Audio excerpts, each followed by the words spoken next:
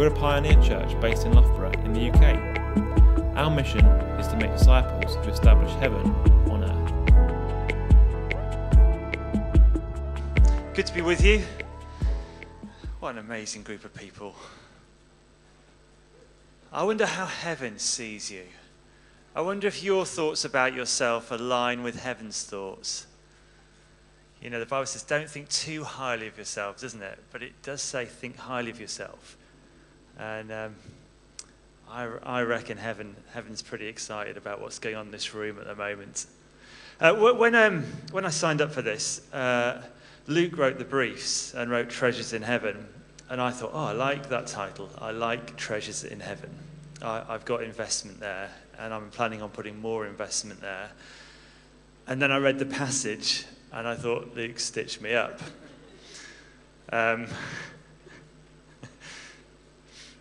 Let's read it again. Have you got your Bibles? I can understand why you might not want to read this passage again. It's, you know, we like to be selective, don't we? We like to meditate on the bits that kind of make us feel a bit warmer. James, as we've already found out, is he's fairly direct. He's blunt. He's to the point. It's a bit like reading Proverbs. And so I've got the NIV here. James 4:13. Now listen, you who say, tomorrow or today or tomorrow we will go to this or that city, spend a year there, carry on business and make money. Why? You do not even know what is going to happen tomorrow. What is your life? You are a mist that appears for a little while and then vanishes. Instead, you ought to say, if it is the Lord's will, we will live and do this or that. As it is, you boast in your arrogant schemes. All such boasting is evil. If anyone then knows the good they ought to do and doesn't do it, it is sin for them. Now listen, you rich people, weep and wail because the misery that is coming on you. Your wealth has rotted and moths have eaten your clothes. Your gold and silver are corroded. Their corrosion will testify against you and eat your flesh like fire. You have hoarded wealth in the last days. Look, the wages you failed to pay the workers who mowed your fields are crying out against you. The cries of the harvester have reached the ears of the Lord Almighty. You have lived your life on earth in luxury and self-indulgence. You have fattened yourselves in the day of slaughter. You have condemned and murdered the innocent one who is not opposing you. Everyone just breathe out. I had to preach this morning. This is first time round for most of you. I've been in this passage a while. It's a challenge.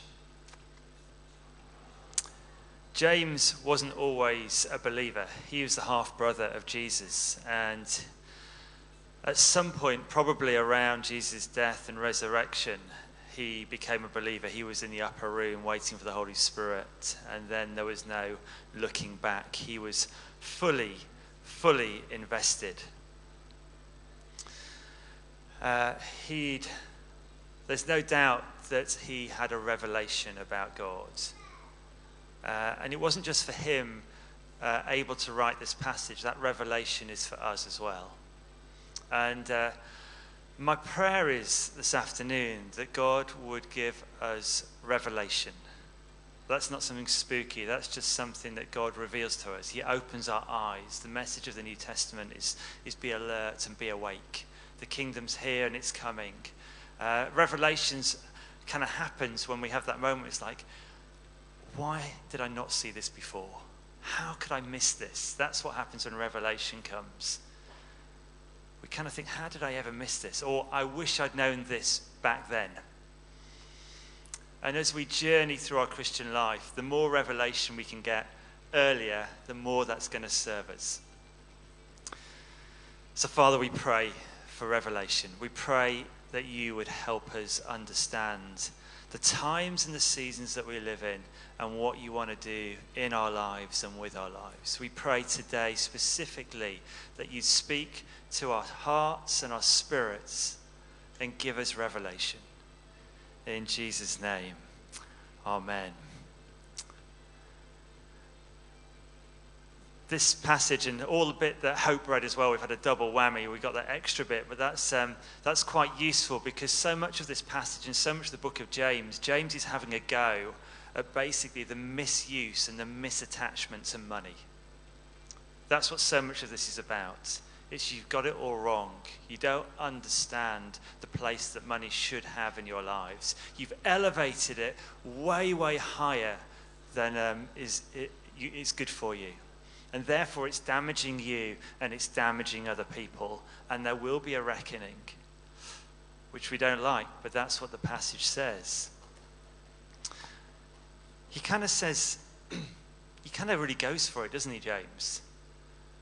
And I think it's because he spent so much time with Jesus, he sees life from a different perspective. What he sees it really clearly. And when it comes out, it feels quite startling. But I think it's because he sees it really, really clearly. He sees life and the different things in life really clearly. And he speaks to the rich people particularly. And he sees them really as the most deceived and the most deluded. And this is back 2,000 years ago. And he's not just talking to the culture, he's talking to the church. And I kind of wonder if he was speaking in open heaven today, how many of us would be able to listen to him?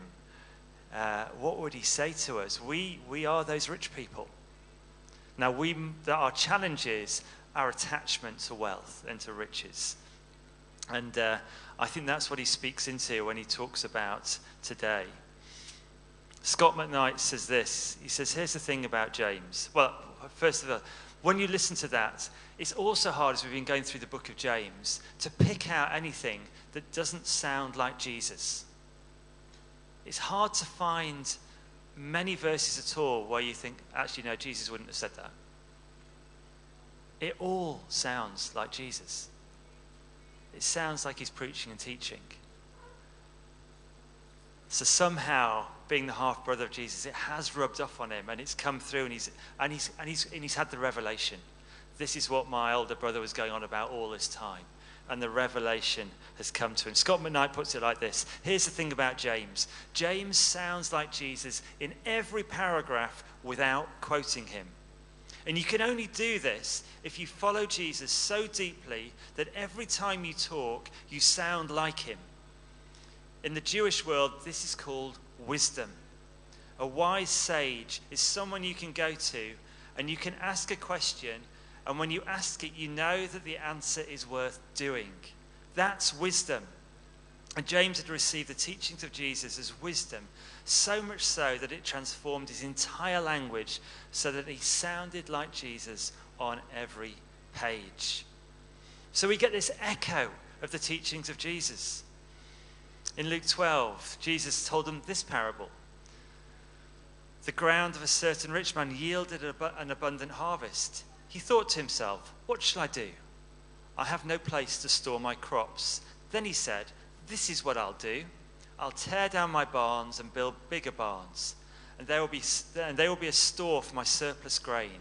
And I'll say to myself, you have plenty of grain laid up for many years. Take life easy. Eat, drink, and be merry. Retire. Have a glorious retirement.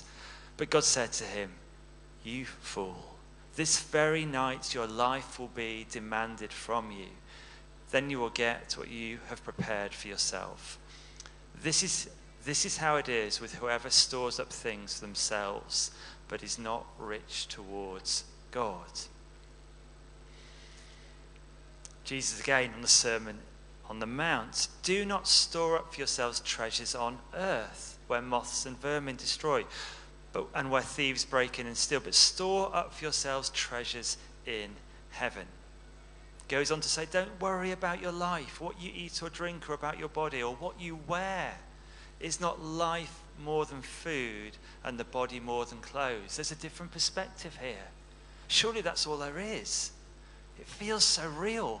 But God's saying, no, there's more. there's more. He says, but seek first the kingdom, or his kingdom and his righteousness, and all these things will be given to you as well. Therefore, do not worry about tomorrow, for tomorrow will worry about itself. Each day has enough trouble of its own. James sounds very much like Jesus. And there's this urgency that comes across with James. He's like, now listen, now look, be awake, be alert, use your senses. Live your life on earth with a much bigger perspective, an eternal perspective.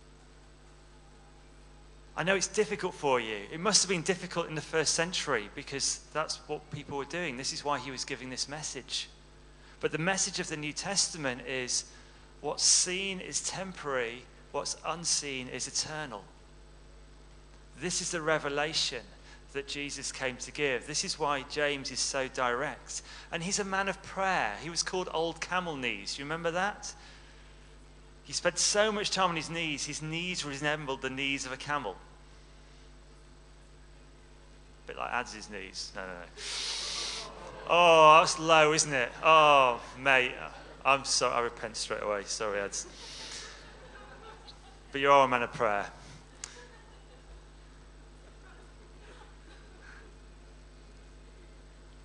When you spend that much time in prayer, you get a different perspective. He's straddling two realities, one greater and one lesser. The greater being heaven, that's the space we occupy in prayer, and then lesser being earth. He's straddling these two realities. That's what happens when we pray. So he sees what really matters. And that's what's coming across in James's teaching. And so he's saying, don't boast about tomorrow. I found it fascinating doing a student survey with Luke a few weeks back. I don't know if you've gone out with Luke or Els or anyone else and done the student survey. Has anyone done that? A few people. It's really good. It's really good. More people should do it. It's got some great questions. You end up in some wonderful conversations. We ended up in a conversation, didn't we, with some people in a house on Store Road. And we talked about spirituality and what spirituality are you into? And they were saying, well, we're into manifesting. And I have to confess, until a few months ago, I'd not really come across that. Am I talking to the choir? Does everyone know what manifesting is? It's really common in your generation, isn't it? It's that declaration that if I say it, Ben, if I say it, it's more likely to come about. Have I got that about right? If I declare it, it will come about. It's called manifesting. I think James kind of addressed it as kind of boasting about tomorrow with your own plans. And it could be a bit like superstitious prayer when we don't really believe God's going to answer, but we kind of say it in hope, I don't know. But it was fascinating. And they described it as self-fulfilling prophecy or declarations. Proverbs 27:1 says, don't boast about tomorrow because you don't know what the day will bring. We've got a good idea, but we don't know. There's a humility here that James is recommending for the way we live our lives. A theologian I've come across recently said this: we do not know what will come, but we know who will come. And if the last hour belongs to us, we need not fear the next minute. We need not fear the next minute. Sometimes that's not always easy. God knows the human condition much better than we do. He knows our propensity to fear the next minute, to worry ourselves, to get anxious. And James addresses this time thing. Throughout this passage, he talks about today or tomorrow or the morning, or you've spent your years. And there's these references to time. And time is both a tyrant and a mercy. And I want us to focus a little bit on time, because this really is the outworking of our faith, how we spend our time. Here are some quotes on time. Benjamin Franklin said this: time is money. I don't think that would go down too well with James. Time waits for no one. That's kind of old English folklore. How time flies. your parents or your grandparents, or me, or Ness now. Maybe some of you, who knows. Better 3 hours too soon than a minute too late. That's William Shakespeare, and that's advice on getting to the airport that I keep telling Ness. Better 3 hours too soon than a minute too late. J.R.R. Tolkien. All we have to decide is what to do with the time that is given to us.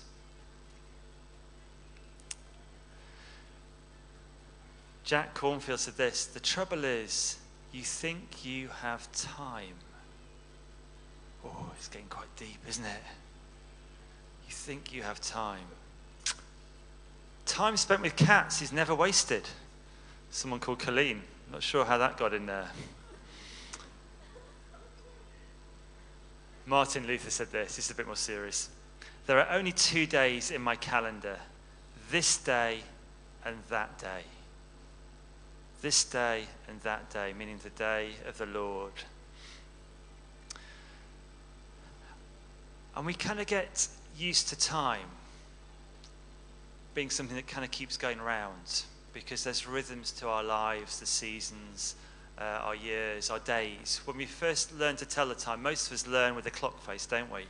And it's round. Some of us, we can all tell the time, can't we, on the clock face? Just checking. Just checking round clocks are still a thing. What we don't get done by 6 o'clock today, the clock's just going to go round again. There's a good chance we'll get it done by 6 o'clock tomorrow. There's a circular, ongoing notion to time. And we tend to glance at the time, just checking we're fitting everything in. We're on schedule. We don't really look at it, apart from once a year. On New Year's Eve, we tend to stare at the time then, don't we? We stare at the clock. When's it going to strike midnight? When is this year going to end and the next year going to come in? And at that point, time is not so much round, it becomes a line. And we become aware of time passing more quickly. We've got a calendar on our kitchen wall. It's got squares on it, and I've adopted Google Calendar quite a long time ago, and it's got squares in it. And it's got the important things that I don't want to forget in my life, and it's in that little box in a square. Who else has uses a bit of Google Calendar or something like that? A little box calendar where you've got the important things in your life, not everything in there. And we kind of live in that box of time. We call it today. And that's where we live, and that's what goes on. And once we enter today, we realize that there's no door back into yesterday. There's just no way going back. There's just a door through into that next little box in our calendar for the things we've got on tomorrow. And time kind of travels that way. The other thing that happens with that is we inherit the sum of our choices. Time has a way of shoveling all our past decisions, our choices, our thoughts into the present. The consequences of, at least. There's a phrase which Ness and I have often used, which is the quality of your daily life is dependent on the quality of your daily decisions.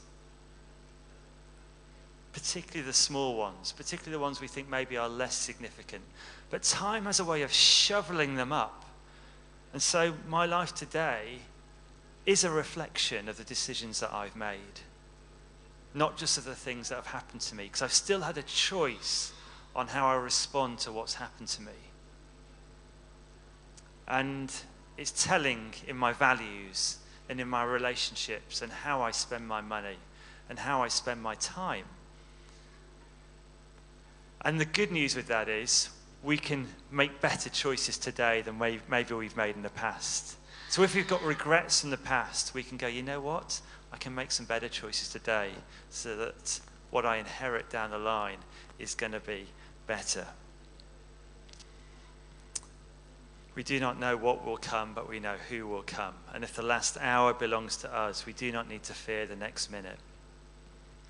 Although one day, as we work through our calendar and we keep shutting the door behind us and opening the next door and shutting it, and we hit a box where there's no door.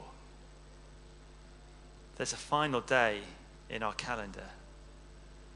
And that might be a kind of an unusual thing to talk about to a group of 20-somethings, but there is a day.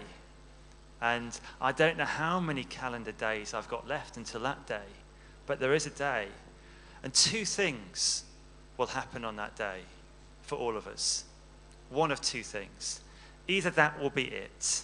We'll be snuffed out and there'll be no more of us and our memory will be gone. Or the walls of that box will fall away and it will open up into a new day, an eternal day, a beginning. And that's the Christian hope. That's the Christian gospel. Earth is preparation for heaven. Earth is heaven's womb. It's heaven's workshop. You can waste time on earth, but you can't waste time in heaven because there won't be time to waste. But the question that James asks or alludes to is, you've spent your years on earth. And the question behind that is, how have you spent them? What have you done with your time? You see, there's things that you can only do this side of eternity. There's some things that we can only do today that we can't do in heaven. It's worth thinking about, what are those things? There's some things we can only do in this calendar square. We can forgive people. There won't be any need for forgiveness in heaven. We can repent if we're thinking we're on the wrong track or have got the wrong mindset about things. There won't be any need for repentance in heaven. We can worship God in our suffering and our pain because there won't be any suffering and pain in heaven. We'll still be worshiping God. We can work for justice. There'll be no injustice in heaven. We can work for reconciliation. There'll be no broken relationships in heaven. We can face down our pain. There'll be no pain in heaven. We can tell people about Jesus. Everyone will know him in heaven. Maybe this is why the writer of the Hebrews says this. Today, this calendar day, if you hear his voice, do not harden your heart. Because today is the day to respond to him. Paul echoes it in his letter to the Corinthians. He says this, as God's co-workers, we urge you not to receive God's grace in vain. For he says, in the time of my favor I heard you, and in the day of salvation I helped you.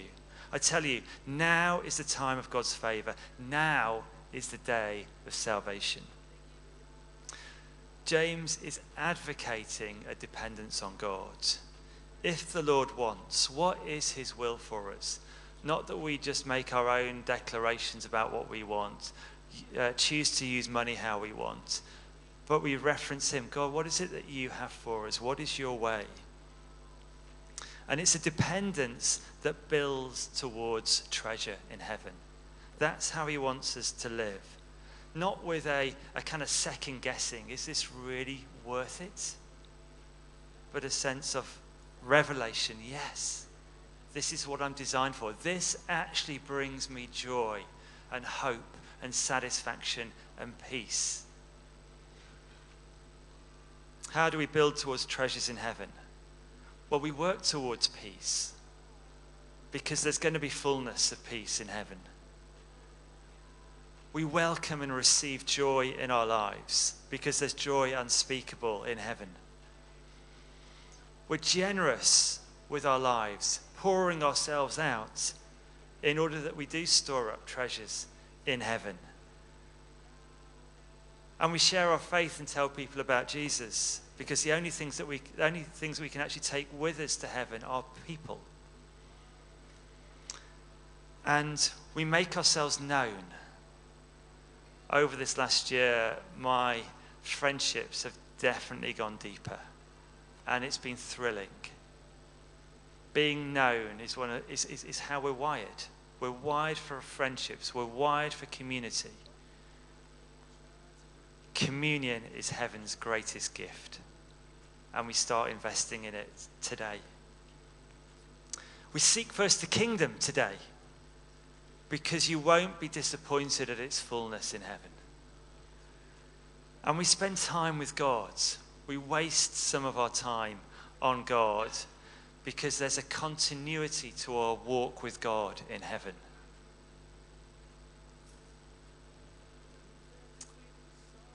C.S. Lewis says this. He says, every time you make a choice, you are turning the central part of you, the part of you that chooses, into something a little different than it was before.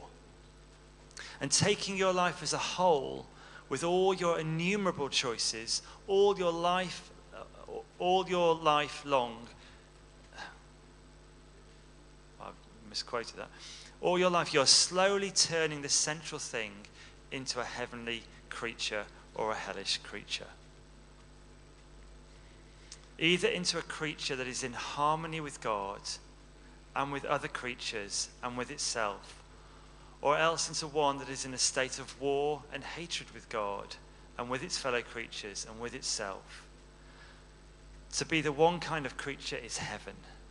That is joy and peace and knowledge and power.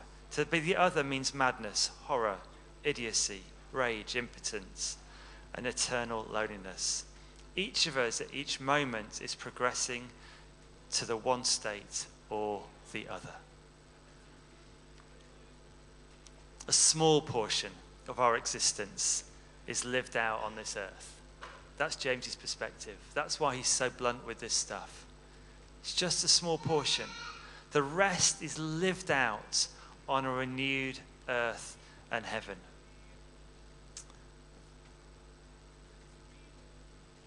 Thielicke, who I quoted before, says this. He says, and yet another question will not leave me alone. I want to make something out of my life. It should be successful. I realize my responsibility. But who is it anyway who asks me so that I must respond? Is it merely a dialogue with my conscience? Or will there one day come a moment of truth where I must stand up and give an accounting? Is there an eternity in which my life does not simply go out, but in which I am awaited? I am awaited. Christ suffers with us and he awaits us, and he commissions us to take part in his kingdom life now. James is writing as one who has learnt to walk with God, and that's our invitation. That our time is finite, it's precious, it has an impact on who we're becoming today, it lays out the days ahead, but it also has an impact on eternity.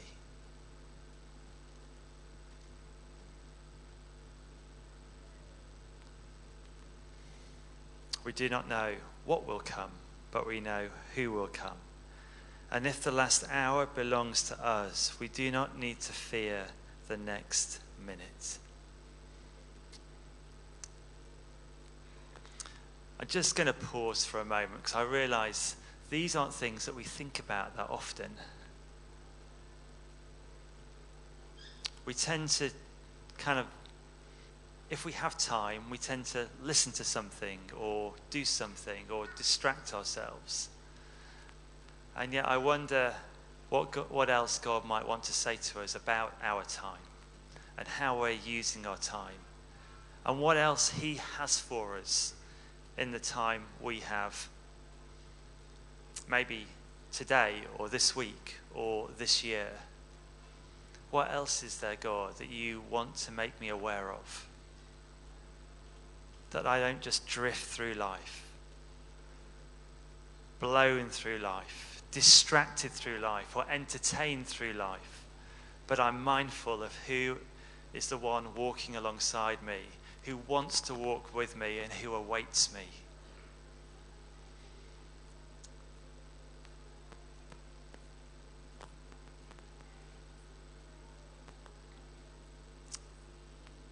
And from my own experience, aged 48, that journey with God, that inner journey, that inner awareness is the most adventurous thing you can do with your life, from which all the other things then flow. And there's some tremendous callings on people's lives in this room to make a real difference in this world. But it will flow and it will bring more joy if we pay attention to that inner space, that inner room with God.